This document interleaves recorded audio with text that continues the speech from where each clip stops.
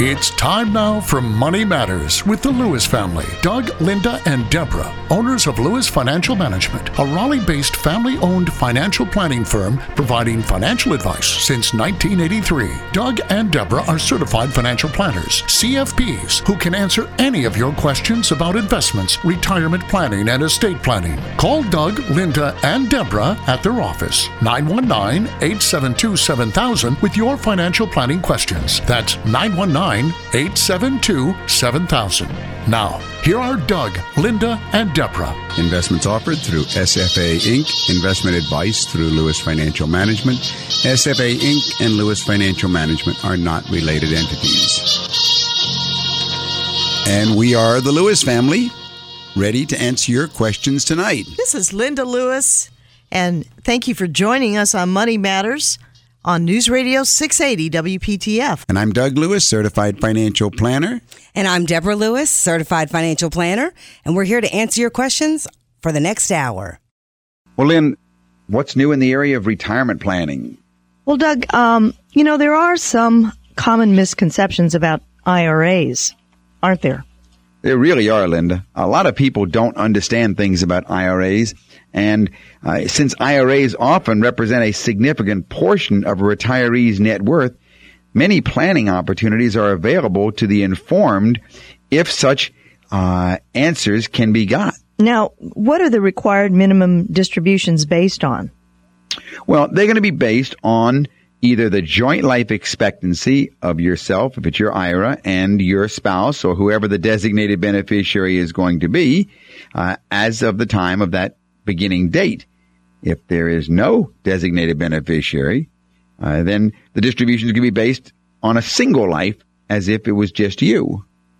Now, there is a second misconception that some folks have about IRAs as individual retirement accounts, is that you cannot change. Some people think that you cannot change the beneficiary of an IRA after the required beginning date. Is that true? Yeah, you're right, Lynn. That is a misconception. The beneficiary of an IRA actually can be changed anytime you want while the IRA owner is alive. It's the payout method that gets locked in, not the beneficiary. And that payout method gets locked in at the required beginning date. Now, the key to remember here is that if the beneficiary is changed after the required beginning date, then the minimum required distributions may need to be increased, but they're never allowed to be decreased. Now, this is a misconception here. If the IRA owner dies after his or her required beginning date with a spouse named as beneficiary, then the spouse is locked into the minimum distribution schedule of the IRA owner. Is that a misconception? Yeah, that's another mistake that people hold. They think that once you've set up your minimum distribution and it's locked in and you're married, that if one spouse dies, that lock-in minimum payment has to be continued to the surviving spouse. And that's not so. At the IRA owner's death, the spouse can then treat the IRA as if it were his or her own IRA and do what we call a spousal rollover and just roll the money over into her IRA. And then she has the choice of naming a new beneficiary and calculating new minimum distributions just as if she was the account owner herself from the beginning. So a lot of people are confused about what has to happen with those minimum distributions on IRAs at death. You can call the office here in Raleigh. That number is 919-USA-7000. That's 919-872-7000. I'll be happy to send you some information. A fourth misconception is that naming a charity or a charitable remainder trust as partial beneficiary of an IRA may be a wise planning decision. Is that true? Well, if you do, it may be a terrible planning mistake to really do something like that. Because when calculating the minimum distributions from an IRA that has multiple beneficiaries, the IRS looks for you to look at the worst case beneficiary for determining life expectancy. And since a charity is not a person, that's going to be the worst case because the charity doesn't have a life expectancy, and so it's going to bump back to single life. Now, there's a solution. There's actually a couple of solutions to this problem.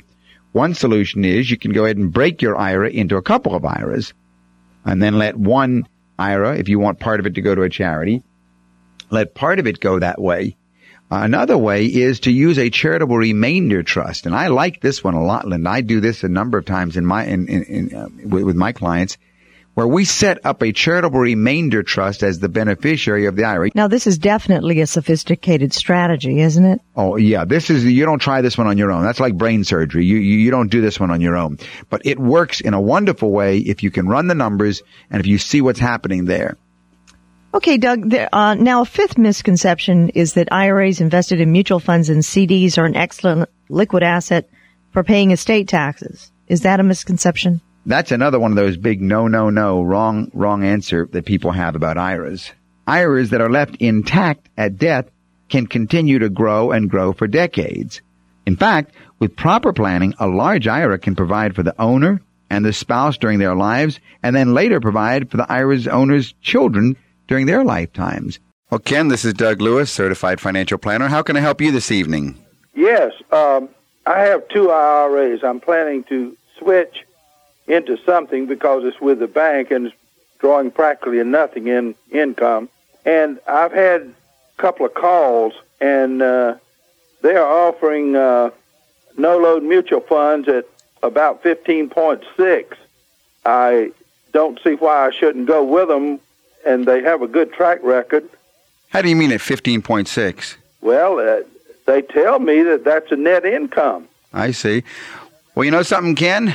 What? I think that's a wonderful deal. You're telling me that you can go ahead and get something absolutely for free, pay no commission, and get a guaranteed 15% income. That's what they say. Uh-huh. If you look at it carefully, you'll see that they're defining what they call total return, and that's not income. The agent said that the track record for the last 5 years was about 18. All right, he's talking about how much the money has grown. That's the total return, not how much dividend or interest it's paying. Let's think of chickens and eggs, okay? Okay. All right. You can go ahead and get 5 chickens, all right? Yeah. Now, and those chickens, if they're going to lay an egg a day, how many eggs are you going to get? 5 a day. You got 5 eggs, right? Okay. On the other hand, if you feed those chickens a lot of feed, and they actually gain on you a couple of extra pounds. Yeah. Okay? Their growth in weight, they're getting fatter and fatter. They might have gained 10% in weight, which means if you kill that chicken, you can have more meat on the table. On the other hand, the eggs haven't changed, have they? Right. You've still got 5 eggs. Yeah. What you're looking at, those numbers are talking about combining the eggs and the chicken meat, slaughtering the chicken, and then looking at how much it all sits on your plate. Well, why do they mislead you like that? Well, here's your real question. The real question is not how come they mislead, but how come they don't educate me more? You have not been adequately educated, and you need to be adequately educated, and you need to be educated as to the risks and the returns. If you want to call us during the week to set up an appointment for yourself, give me a call at 919-872-7000, and we will get started. We'll make a list of the questions that are on your mind. How much is in the IRAs? Yeah, how much do you have? What's your investment portfolio look like? About $25,000 in that, but I have real estate. And no, that's not a liquid investment. What do you have in the way of liquid investments? a bunch of stocks and bonds and stuff. How much do you have in stocks and bonds? Oh, I don't know. My wife says I'm worth over $1 million, but I don't think so. Well, yeah, but you mean, now there's another problem. If you don't know how much you have in stocks and bonds, then you should be shame on you. You should know what you've got. I don't really care. I got enough to live until I die. Well, you see, now what you're doing when you portray a picture of yourself like that to that guy on the other end of the phone, I can see what he's thinking. He's thinking, boy, I got a sucker here. There is a proper way to approach your world, and the proper way is to go ahead and do what we call an asset allocation model. An asset allocation model first looks at the total amount that the client has to work with. Then, what are the living expense needs of the client? What's the age? What's the income, etc.? Then, to go ahead and break down into a certain amount of money in each type of investment. If a person has $500,000, then we might put no more than, say, $40,000 or $50,000 in any one. If they only have $200,000, we put maybe no more than $20,000 in any one. And then that one that we're talking about would probably be a pool of money, managed monies. Mutual funds are ideal. But then we come to what kind of mutual funds. And for a person 76 years old, I'd be very hesitant about putting you into aggressive mutual funds. And especially if the person asked me for a quotation on net yield of how much it's paying, then I know what he's asking me for is income. Yeah. You should really know what you're doing. You should have the comfort and the confidence that the planner you're working with is educating you as to what each piece of your portfolio is. If you're not getting that education, then something is missing. I think you need a financial planner, Ken. I think you need someone that can help you look at your whole situation, because otherwise you're just going to be taken in with salespeople. If you would like some more information, you can call me at the office. Yes. And the number is 872-7000. 872-7000. Yes, sir. And we're here in Raleigh, and I'll be happy to give you some more information or take down your questions. All right. And then, if you would like, you can gather your information together, and Doug can analyze all of this for you and give you some specific advice. All right. Okay, and thanks for calling. Thanks. Well, Doug, let's go over those 5 mistakes that a person might be making. Well, the first mistake that average Joe America could be making is not getting a second opinion on the 401k that you've got at work. Is that usually because you feel like you're sort of stuck and don't have anywhere else to go? Or why is that advice good? Well, I think too many clients just follow the conventional wisdom of contributing the maximum to their 401k. They never consider if this is the best move for their financial situation. An investor's 401k could be charging excessive fees. There may be a matching portion. There may not be a matching portion. They may have lousy investment choices or excellent investment choices. All of these things are going to affect whether you're doing the right thing with your 401k. So the first mistake that most people are making is they are not getting a second opinion on their 401k. So just getting a second opinion on your investment strategy, on your matching, on your contributions, and the particular investments inside? Right. All three aspects. How much to contribute, whether I'm contributing too much or too little, what investment selections inside, and how do I factor in the matching portion? And I agree with you, Doug. It's important to revisit what are the choices that you've made there and whether or not the decisions that you've made early on, because usually when a person gets a new job and they have to sign up, once they're eligible to participate in the 401k, they may make those decisions without having proper advice as to whether or not those are the proper decisions that should be made. Right, and leave in that their situation. Right. Right, and leave it like that, untouched for years. And a lot of people do it. They do, and that's the biggest mistake. They don't get a continuing opinion of are they doing it right or wrong. I shocked somebody last week, I think it was, when I told him the biggest mistake he's made in the last 5 years was he's been contributing to his 401k. And he said, why? I've been doing the maximum. I said, the biggest mistake you've made is you should have been contributing zero. He was just shocked. But in his particular situation, he should not have been contributing a penny. And why is that, Doug? Well, because all of that money was going into a 401k, and he was looking towards early retirement. He had accumulated nothing outside of his 401k. So as soon as he retires early, under 59 and a half, he's going to want to roll that money into an IRA and start living off it and be facing almost 50% in taxes by the time he pays federal, state, and 10% penalty, whereas he should have been putting the same dollar amount over into a non-401k. A lot of people think 401ks are tax avoidance strategies. They're not. They're just tax deferrals. So he was hurting himself really bad. But anyway, that's the first big mistake, not getting a second opinion on the 401k. And in regard to financial plans themselves, isn't this another big decision that most people do avoid, or they make the mistake of just not making or writing a financial plan down? Yeah, having no plan is the next mistake that people make. Not having a plan at all. No financial plan means that all your financial decisions for the family are random. And living for the moment, it feels good. Making decisions on the fly, that is a recipe for disaster later on. And they should have a plan. Of course, that's our profession. We know everyone should have a plan. But the majority of people have no plan. And usually if you stay in that mode, a lifetime of doing so often results in insufficient savings and an over-leveraged lifestyle, which so many people have suffered the consequences. That's exactly right, Linda. Eventually you realize it's too late. It's too late. I wish I had gotten a plan started when I was in my 30s, and now I'm in trouble. This is Deborah Lewis of Lewis Financial Management. Call us at 919-872-7000 to speak about your situation and to set up an appointment. 919-872-7000.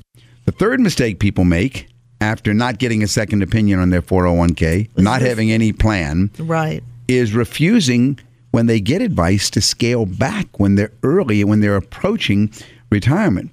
You know, a lot of folks, as they get the information from a planner, they start to realize, oh, I better cut back on my living expenses. I better hold back because if not, I might have to work a lot longer than I factored in. And the willingness to scale back is a big, or the lack of willingness to scale back is a big mistake. Well, when you're young, you think about it, and that's why people, will contribute to a 401k or save, but maybe not enough, because they're thinking, well, I'm young, I'm enjoying. I have little kids, I have so many expenses. But when you get older, then the rubber hits the road, right?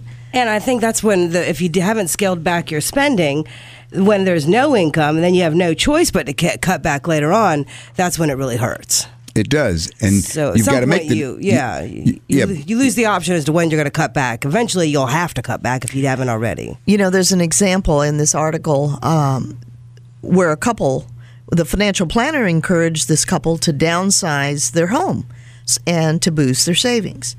And this was essential to their financial plan. Well, now the couple's 67 and the wife is 66, and they wish to retire in 3 years, but they have yet to cut back. So, part of the problem is people just essentially don't feel the urgency. And then what happens? Well, that's a mistake, isn't it, Doug? Well, yeah, suppose you lose your job. Your parachute was, well, I'll just have to work a few extra years. But suppose you lose your job and you can't work another few years, then you've got a crisis facing you. And in retirement, you are having severe cutbacks. Now, the fourth mistake, which we see a lot of people make through the years, is sacrificing their retirement to pay for kids' college. That's a big, big no-no. You've got to think of yourself first. And I don't know how many times I've been the bad guy telling clients, no, don't sacrifice your retirement by paying for your kids' college.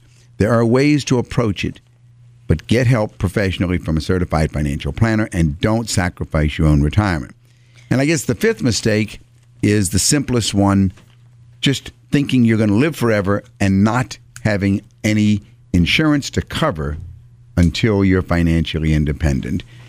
Just not being insured is a huge mistake. You can get cheap term insurance just to cover you.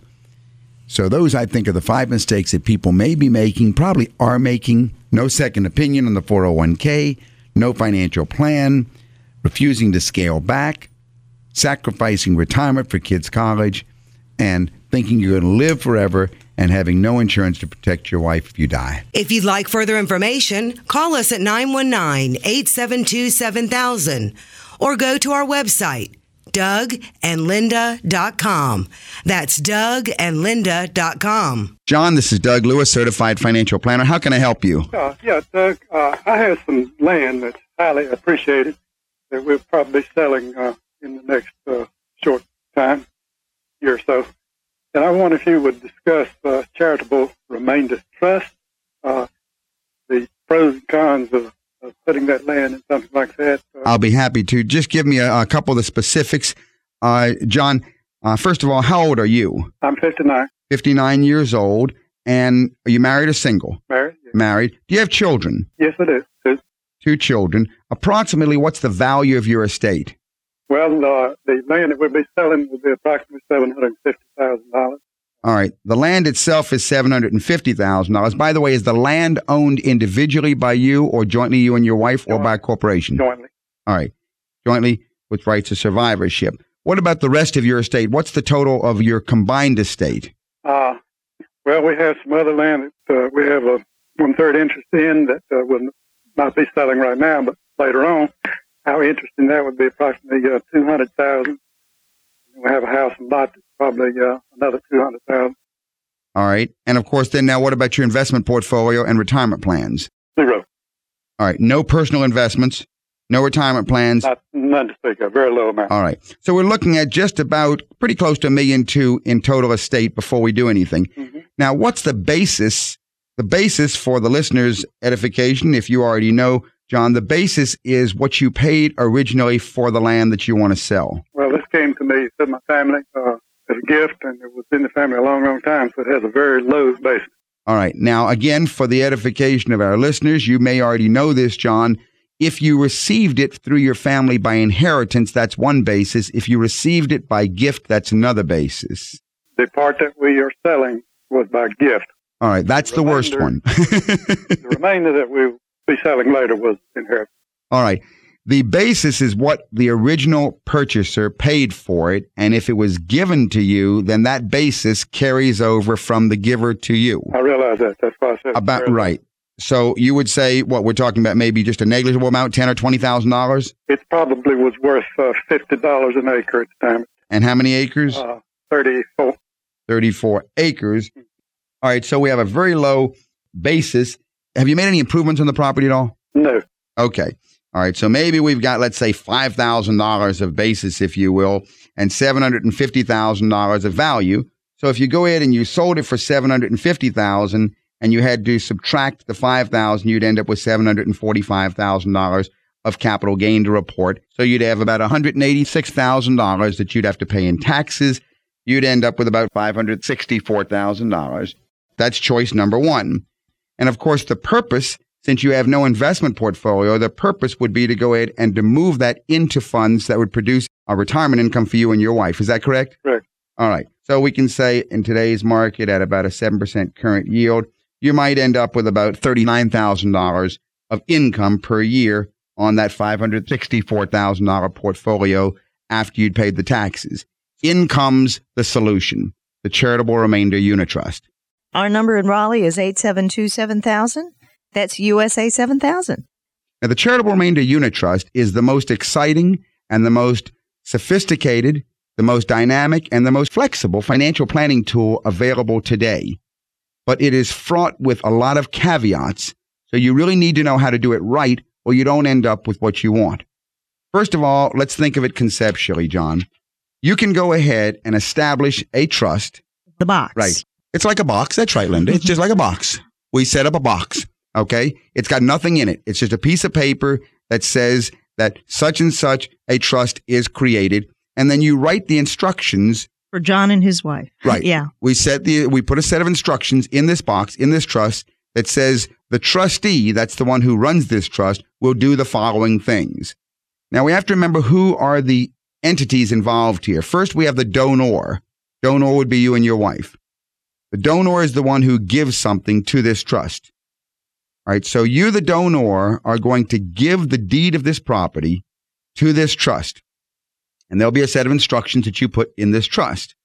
The trust is also going to have a set of instructions that says after you and your wife die, what's left in this trust will go to some nonprofit organization. It could be the John and Nancy nonprofit foundation for the benefit of underprivileged children. It could be for the church. It could be any type of nonprofit, could be university and so forth.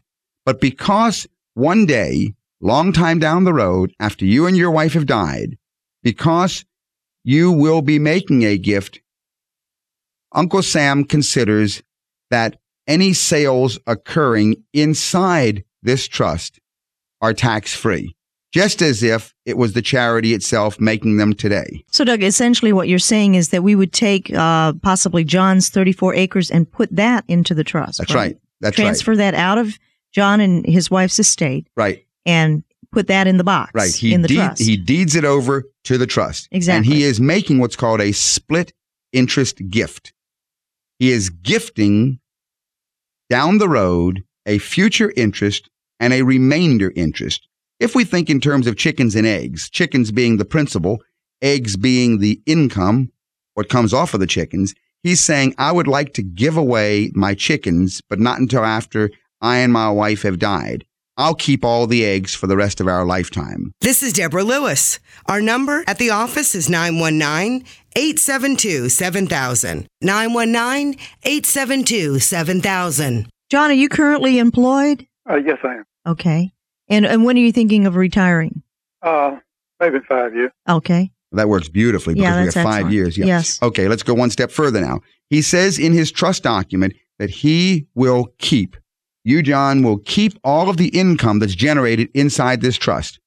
And you're agreeing to give away the remainder after you and your wife have died. Okay, any problems so far? No, I understand that. All right.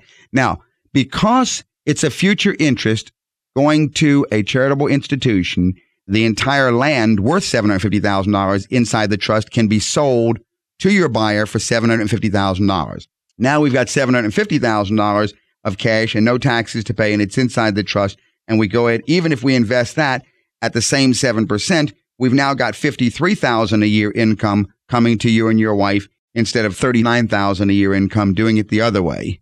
Now, the key is who runs the show? Who is the trustee? The trustee should be you. You want to make sure that you are the trustee.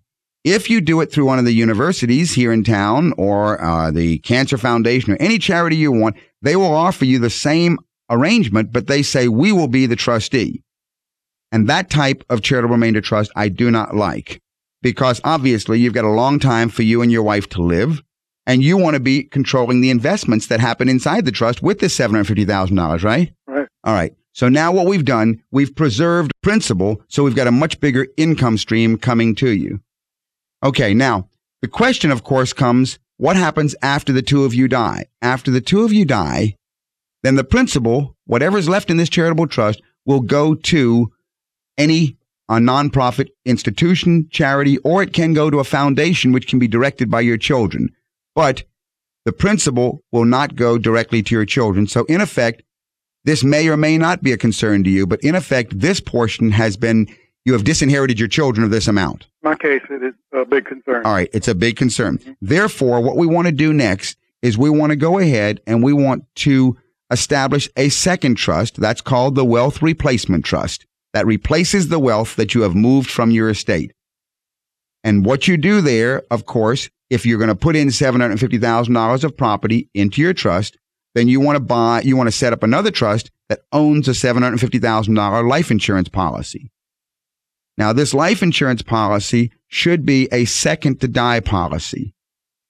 The second to die policies are cheaper than buying it individually, which means that at the time that after you and your wife have passed away, when your children would have received the estate, instead of getting what's in the trust, the first trust, they get the $750,000 insurance that's in the second trust. Because you are making a future gift, you get a tax deduction today. You're listening to Money Matters with Doug, Linda, and Deborah Lewis. Call 919-872-7000 or visit our website, dougandlinda.com. Where you could easily accumulate $2, $3, $4, $5 million during your lifetime in this charitable trust, have a larger and larger income stream coming out of it, and be able to dip in and take out very large hunks to turn around and gift to your children.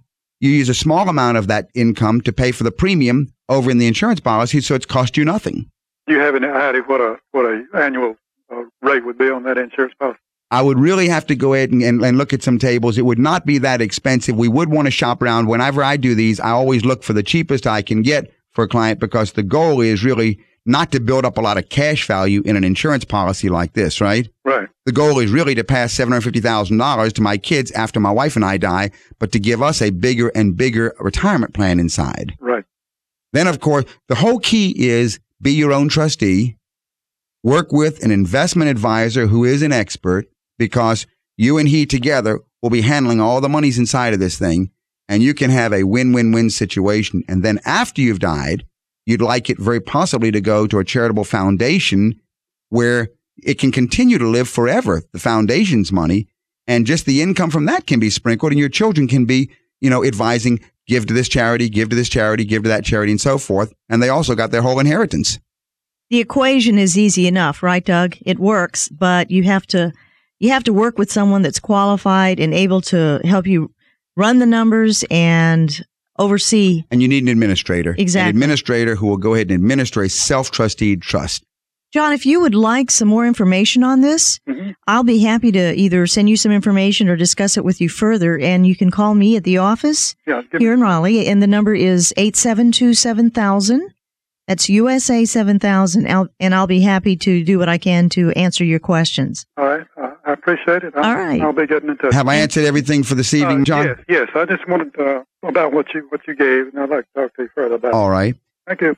Thank you for calling, John. Bye now. Doug, there are some estate planning issues that do need to be dealt with in a person's situation.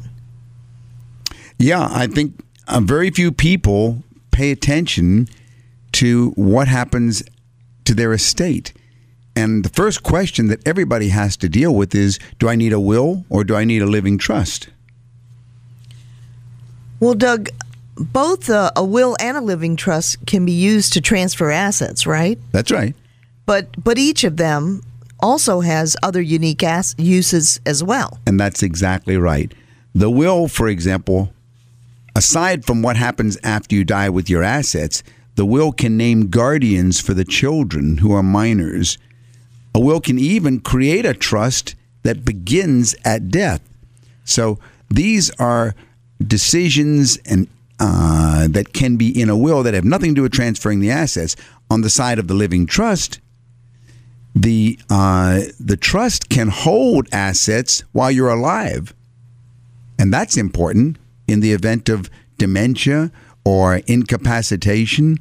So the uses other than what happens to your assets after you die differ very much in a will and in a living trust. Now, when does it take effect? Which one? If you have a will, when does it take effect? Well, I think that's easy. Deborah, when's a will take effect? Not until death. That's right. When you die, that's when a will begins its existence. But a trust, on the other hand, a living trust, takes effect the day you sign it while you're alive. And that's really useful because of things that it can do during your lifetime. Exactly. And also at your death. Oh, of Both course. cases. Your instructions. That's right. That's exactly right. Are detailed in the revocable living trust. The matter of privacy differs in the two of them. A will is a non-private. It's a public document, so it's open to the public. But a trust is private. Nobody sees a trust. But a will, everyone sees. So when I die and I have a will, my will can become part of the public record. Exactly. If I die and I have a trust, my trust is a private document and no one gets to read what I owned at my death. Is that correct? That's exactly right. That's exactly right. Very nice for privacy. It is. Especially for people who are concerned. A lot of men I know are concerned that if their wife is widowed, that they don't want. There are a lot of people out there that prey upon widows who have received an inheritance, and they don't want their wife's assets, how much they inherited, to be seen by the public. I heard one say it's like vultures on roadkill, and that's what you don't want is someone calling and harassing your wife or widower or your spouse that you leave. If something has popped in your head tonight, give me a call during the week. My number is 919-872-7000. That's 919-872-7000. I've heard some very painful stories. You're right, Deborah. Vultures on roadkill. Yeah, I think it's already hard enough to be grieving and then to be worried. That's right. This is the way you can protect have phone calls. You're in the middle of grieving, and people are badgering you with phone calls because they read it in the newspaper. They want to sell you and some you can product. Protect your special other person by providing these things while you're alive. Part of the reason I think some people procrastinate is because it is an emotional thing to decide, what do I want to happen if I die or if I get in an accident. Mm-hmm. So you look at a worst case scenario when you're doing financial planning, and this is, of course, one of the aspects. But it is an emotional thing because if you're choosing guardians for your your little children, who's the most competent person to take care of them if you die? And you need help. You need help deciding. Right. Should it be a will or should it be a trust? Well, if you want to set up a will, how do you do that? Well, setting up a will in many states is very formal, and state by state has different regulations. Virginia has one set of regulations, North Carolina has another, and so forth. But there are certain legal formalities, and some states will honor a handwritten will, some will not. But a living trust is so easy. Just a signature is all that's necessary for the living trust. And sometimes it doesn't even have to be notarized. So very different between setting up a will and setting up a trust. Now, the steps that are necessary if a person dies, if you have a will, what do they do? Well, then you go to court. You got to go to the clerk of court's office. You got to submit the will for probate. But if you have a trust, probate's not necessary at all. There is no probate necessary with the trust. And who is the person that distributes the property at a person's death? In the if you have a will. In the case of a will, that person is called the executor. In the case of a trust, it's the trustee. Go ahead, get started. Give us a call during the week at Lewis Financial Management. Make an appointment to sit down face-to-face and discuss your situation. The number at our office during the week is 919-872-7000. That's 919-872-7000. And in a living trust, don't you frequently recommend that you be your own trustee? I think so. I think in 95% of the cases that I have done through the years, I have recommended that you be your own trustee during your lifetime or until you become incapacitated. Where you could name a successor trustee. And in your document, you say, if I am incapacitated or incompetent, then my successor trustee will be, and very often it's a spouse or a child. Okay. Very good.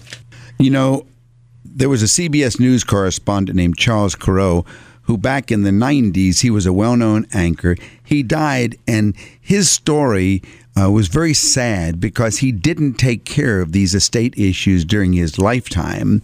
And if he had taken care of them, he could have saved a lot of heartache to his loved ones and legal expenses. He could have either used a will or a living trust, because what happened was he had a secret girlfriend for 29 years. Her name was Patricia Elizabeth Shannon, and this all became public. But among other things that might have been avoided, there was a 6-year court battle between Ms. Shannon and Kuralt's family. Shannon claimed that he had left her 90 acres and an old schoolhouse near the Montana retreat where he and she had spent a lot of time through the years. But his will said he left everything to his family. So during the course of the lawsuit, details of this relationship came to the surface, and of course, quite a surprise to his wife. Who knew nothing. And it all spilled into the court papers, but it was terrible because his daughter is also... Yeah, a lot of suffering here. A lot of suffering. But this is a prime example of what happens if you don't have estate planning documents drawn up. So what was the outcome of the case, Doug? Well, what happened was that Shannon came up with a handwritten note that Kuralt had sent her some weeks before he died. And he said in this handwritten note that he was going to give her the land. And then, of course, when he died, the court had to rule because there was the will and there was this handwritten note. The court actually ruled in Shannon's favor. It said that she got the land, even though it was unclear whether the note was a valid amendment to his will or not. And so she got the land. But the worst part of the whole deal was that after the court gave her the land, which was about $600,000, there were several more rounds of legal battles over who had to pay the taxes on the land.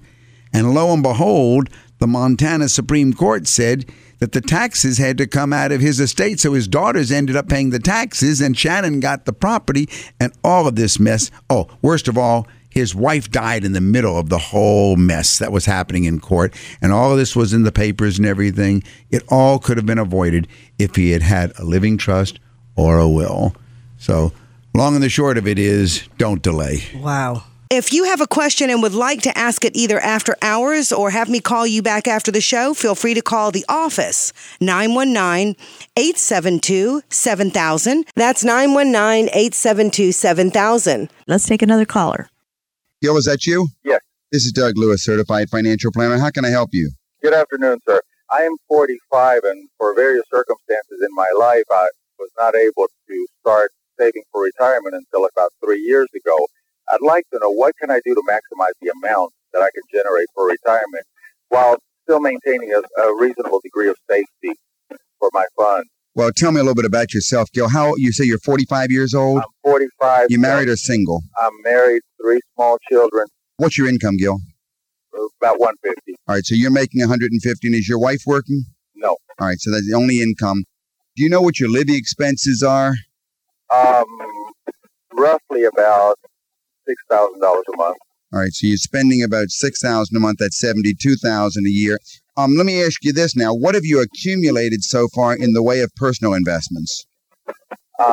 We've got some money in mutual funds, about $25,000 or so. $25,000. And which funds are you in, or what kind of funds are they?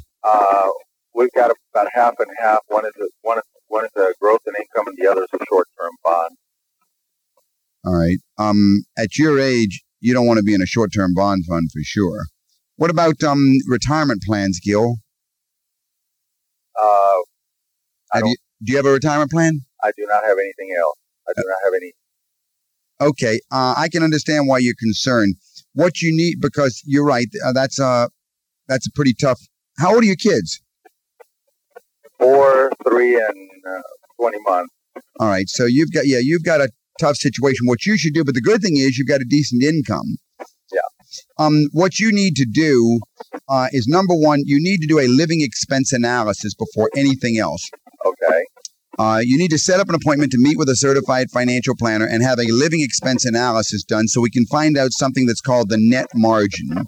That number at the office, by the way, is 919-872-7000. The net margin is the most crucial piece of the picture because we need to get your income minus your expenses to find out what you have available. Then that number, whatever it is, if that number is $5,000 a month, then that's good because $5,000 a month then would be able to go into a particular investment program. If it's only $2,000 a month or whatever, then we need to go ahead and use an asset allocation model to determine where to go. Now, it's a delicate balance in terms of selecting the vehicles, but for sure, I think you could be in either growth and income funds or growth funds or international funds. There's no reason that you should be in bond funds if you're trying to go ahead and catch up, even though you're 45 years old. Besides, if you got a newborn baby or a little one, you know you're working for the next 20 years. Oh, yeah. All right. So with a 20-year time frame in front of you, you could go ahead and do that. The bottom line has to be to start with the dollar amount and then start figuring what vehicles, whether they be the internationals, the growth funds, or the growth and incomes, will meet the need. We have to get the living expenses today. We've got to inflate them to the target date that we want. And if it's a 20-year period, that's good. If it's a 10-year period, that's what we got to use. Right. And then work backwards and see if we can go ahead and meet it with one of those 3 or one of those 4 types of vehicles. Doug, retirement planning is what everyone is planning for when they're working, right? I mean, that's the whole point of why we're doing this. The whole point of why we're doing this. Day in and day out, working so that one day you can retire. But isn't it important to look at what happens along the way to secure your financial planning future? Well, I would even say it's probably divided into 2 parts, that retirement planning is divided into 2 parts. There's before and after a person enters retirement.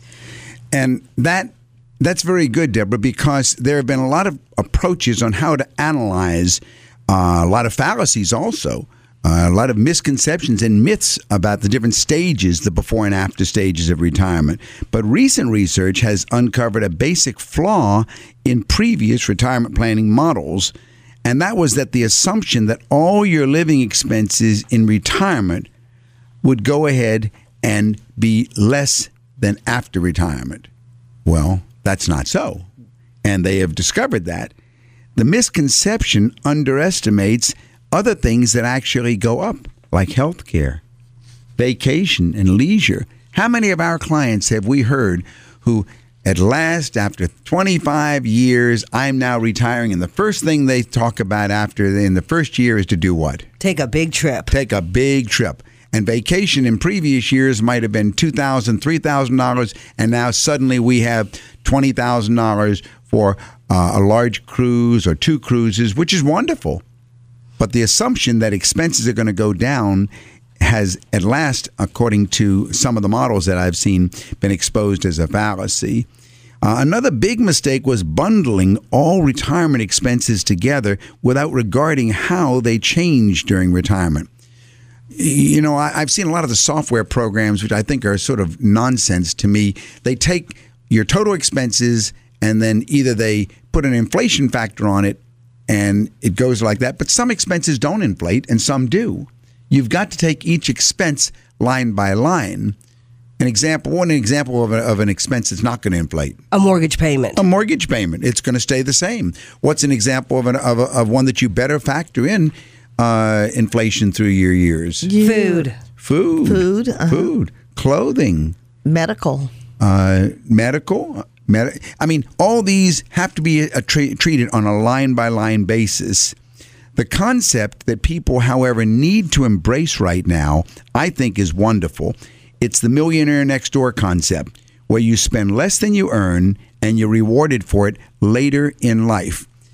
In that approach, we then go ahead and say, all right, this is in the pre-retirement stage, okay, that I need to analyze my expenses, spend less so I can save more, so I can enjoy more later, and then factor in the worst case. I'm going to live. Well, I shouldn't say it's the worst case, but I'm going to live a lot longer than what the tables say. Maybe I'll live longer than 80.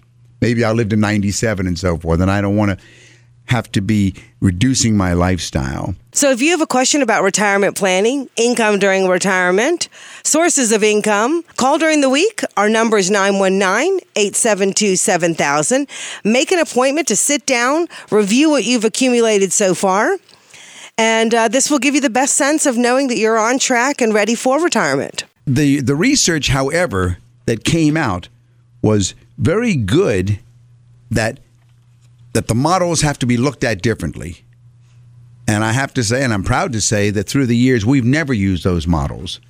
In our firm, we have always done exactly what this is finally showing, that line by line, item by item, you have to analyze and so forth. And don't assume that things are going to be cheaper or less when you retire. But the one thing that I didn't like out of the research was that divide your expenses into buckets and break out certain needs for this kind of. In this bucket, I think one of them said active retirement, maybe from age 60 to 75. You'll have certain needs there, so use a certain number there. And passive retirement from, say, age 75 to 85, when your travel and your vacation is going to drop off, and health issues. And frail retirement, you're after 80 age. I don't like that. That conclusion of the research was fallacious, was false. I didn't like it at all because I have too many cases of clients that are active and strong all the way until their late 80s. 80s, yes. And indeed. others who are very frail in their late 60s. So I didn't like the bucket approach, but I did like the idea of looking at the expenses themselves and taking them on a line-by-line basis. You know, Doug, that's why I appreciate over these years as we have worked with our clients, and they're wonderful folks, and it is important that people address financial planning and work with a competent advisor that can help them look at these expenses and plan not only for your current needs, but also for your future need in retirement. Because, as we said earlier from one of the other articles that we looked at, that a lot of folks, they miss the boat because they didn't plan when they were younger. And then when they get to be in their 60s, they don't have enough money. Or because they spend all their time sending their kids to Ivy League schools, and the sigh of relief that the kids are finally out of the house and finally out of college, and they're the ones stuck with the debt and not enough to live, to pay for their expenses. Give us a call during the week at Lewis Financial Management. Make an appointment to sit down face-to-face and discuss your situation. The number at our office during the week is 919-872-7000. That's 919-872-7000. There is a lot of static going out across the airwaves these days saying, be debt-free, owe nothing, get your mortgage paid off. And you hear a lot of these Ray radio people, unfortunately, that are saying the goal is to get your debts paid off and be debt-free. And that is just, it's nonsense to think of that. Have you ever considered that the homeless guy living under the bridge has no mortgage payment to worry about? So that's not the goal isn't to be debt-free of your mortgage. It's aiming at the wrong target. The goal is to be financially independent to where your debt payments are meaningless to you. I agree. Because there is a lot of hype about being debt-free. And yes, it's good not to have debt. But if you have a home, your home is a use asset. Correct. It is not an investment. That's right. It is an asset that you use. And on the one hand, there are some folks out there that shouldn't be buying a home because they really can't afford it. They think, oh, well, the payments are low, but they don't think about that debt that they're going to have on their shoulders. And if something happens and something breaks down, it's their problem, right? But if you go into purchasing a home and you have a job and you're making a substantial income, then you should look at what are you saving, right? That's the whole and goal. Not just, some people want to pay double payments. I don't mind having clients that have no mortgages. As a matter of fact, I think probably 2/3 or more of our clients in retirement have no mortgages. My point is that the goal is not to see how fast I can get the mortgage paid off. It should be how fast I can accumulate my investments so that I'm financially independent. I think this is a great example of where one piece of advice can tend to, like you always say, a tax tail wagging a dog, when people will sometimes make a decision for a tax reason and it doesn't benefit them and might hold them back. Well, this might be another thing to where you go to, you go into something, it'd be great to be debt free. That's true, but at the expense of not accumulating or using those years that you have to accumulate unwisely, then you haven't accomplished anything. Very well said, Deborah. Well said, Debs. And that segues into probably the last thing I want to mention tonight about also bad advice by looking only at one thing. You know, ETFs, if I can switch subjects quickly. Sure. ETFs are very, very popular, but there was a great Wall Street Journal article that came out pointing out. The article was entitled Going Passive Aggressively. I don't know if anybody saw it. Did y'all see that article? Certainly did. It was really good because it pointed out that some advisors are building portfolios on ETFs on the basis of the fact they're supposed to carry lower cost. But the whole article was designed to show that that's exactly wrong.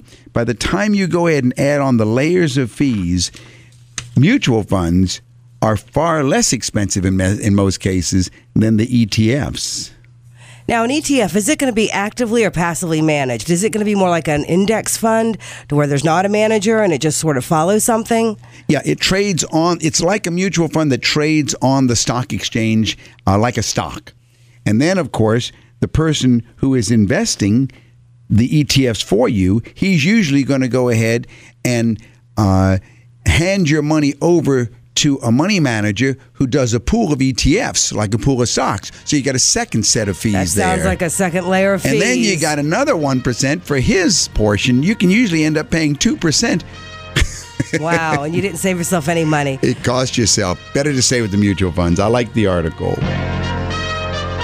You've been listening to Money Matters with Doug, Linda, and Deborah Lewis. Money Matters provides you with a personal financial hotline on any subject where money really matters. For more information, you can call Doug, Linda, or Deborah in Raleigh at 919-872-7000. That's USA 7000. Listen again next Saturday and Sunday at 5 p.m. for Money Matters with the Lewises on 680 WPTF.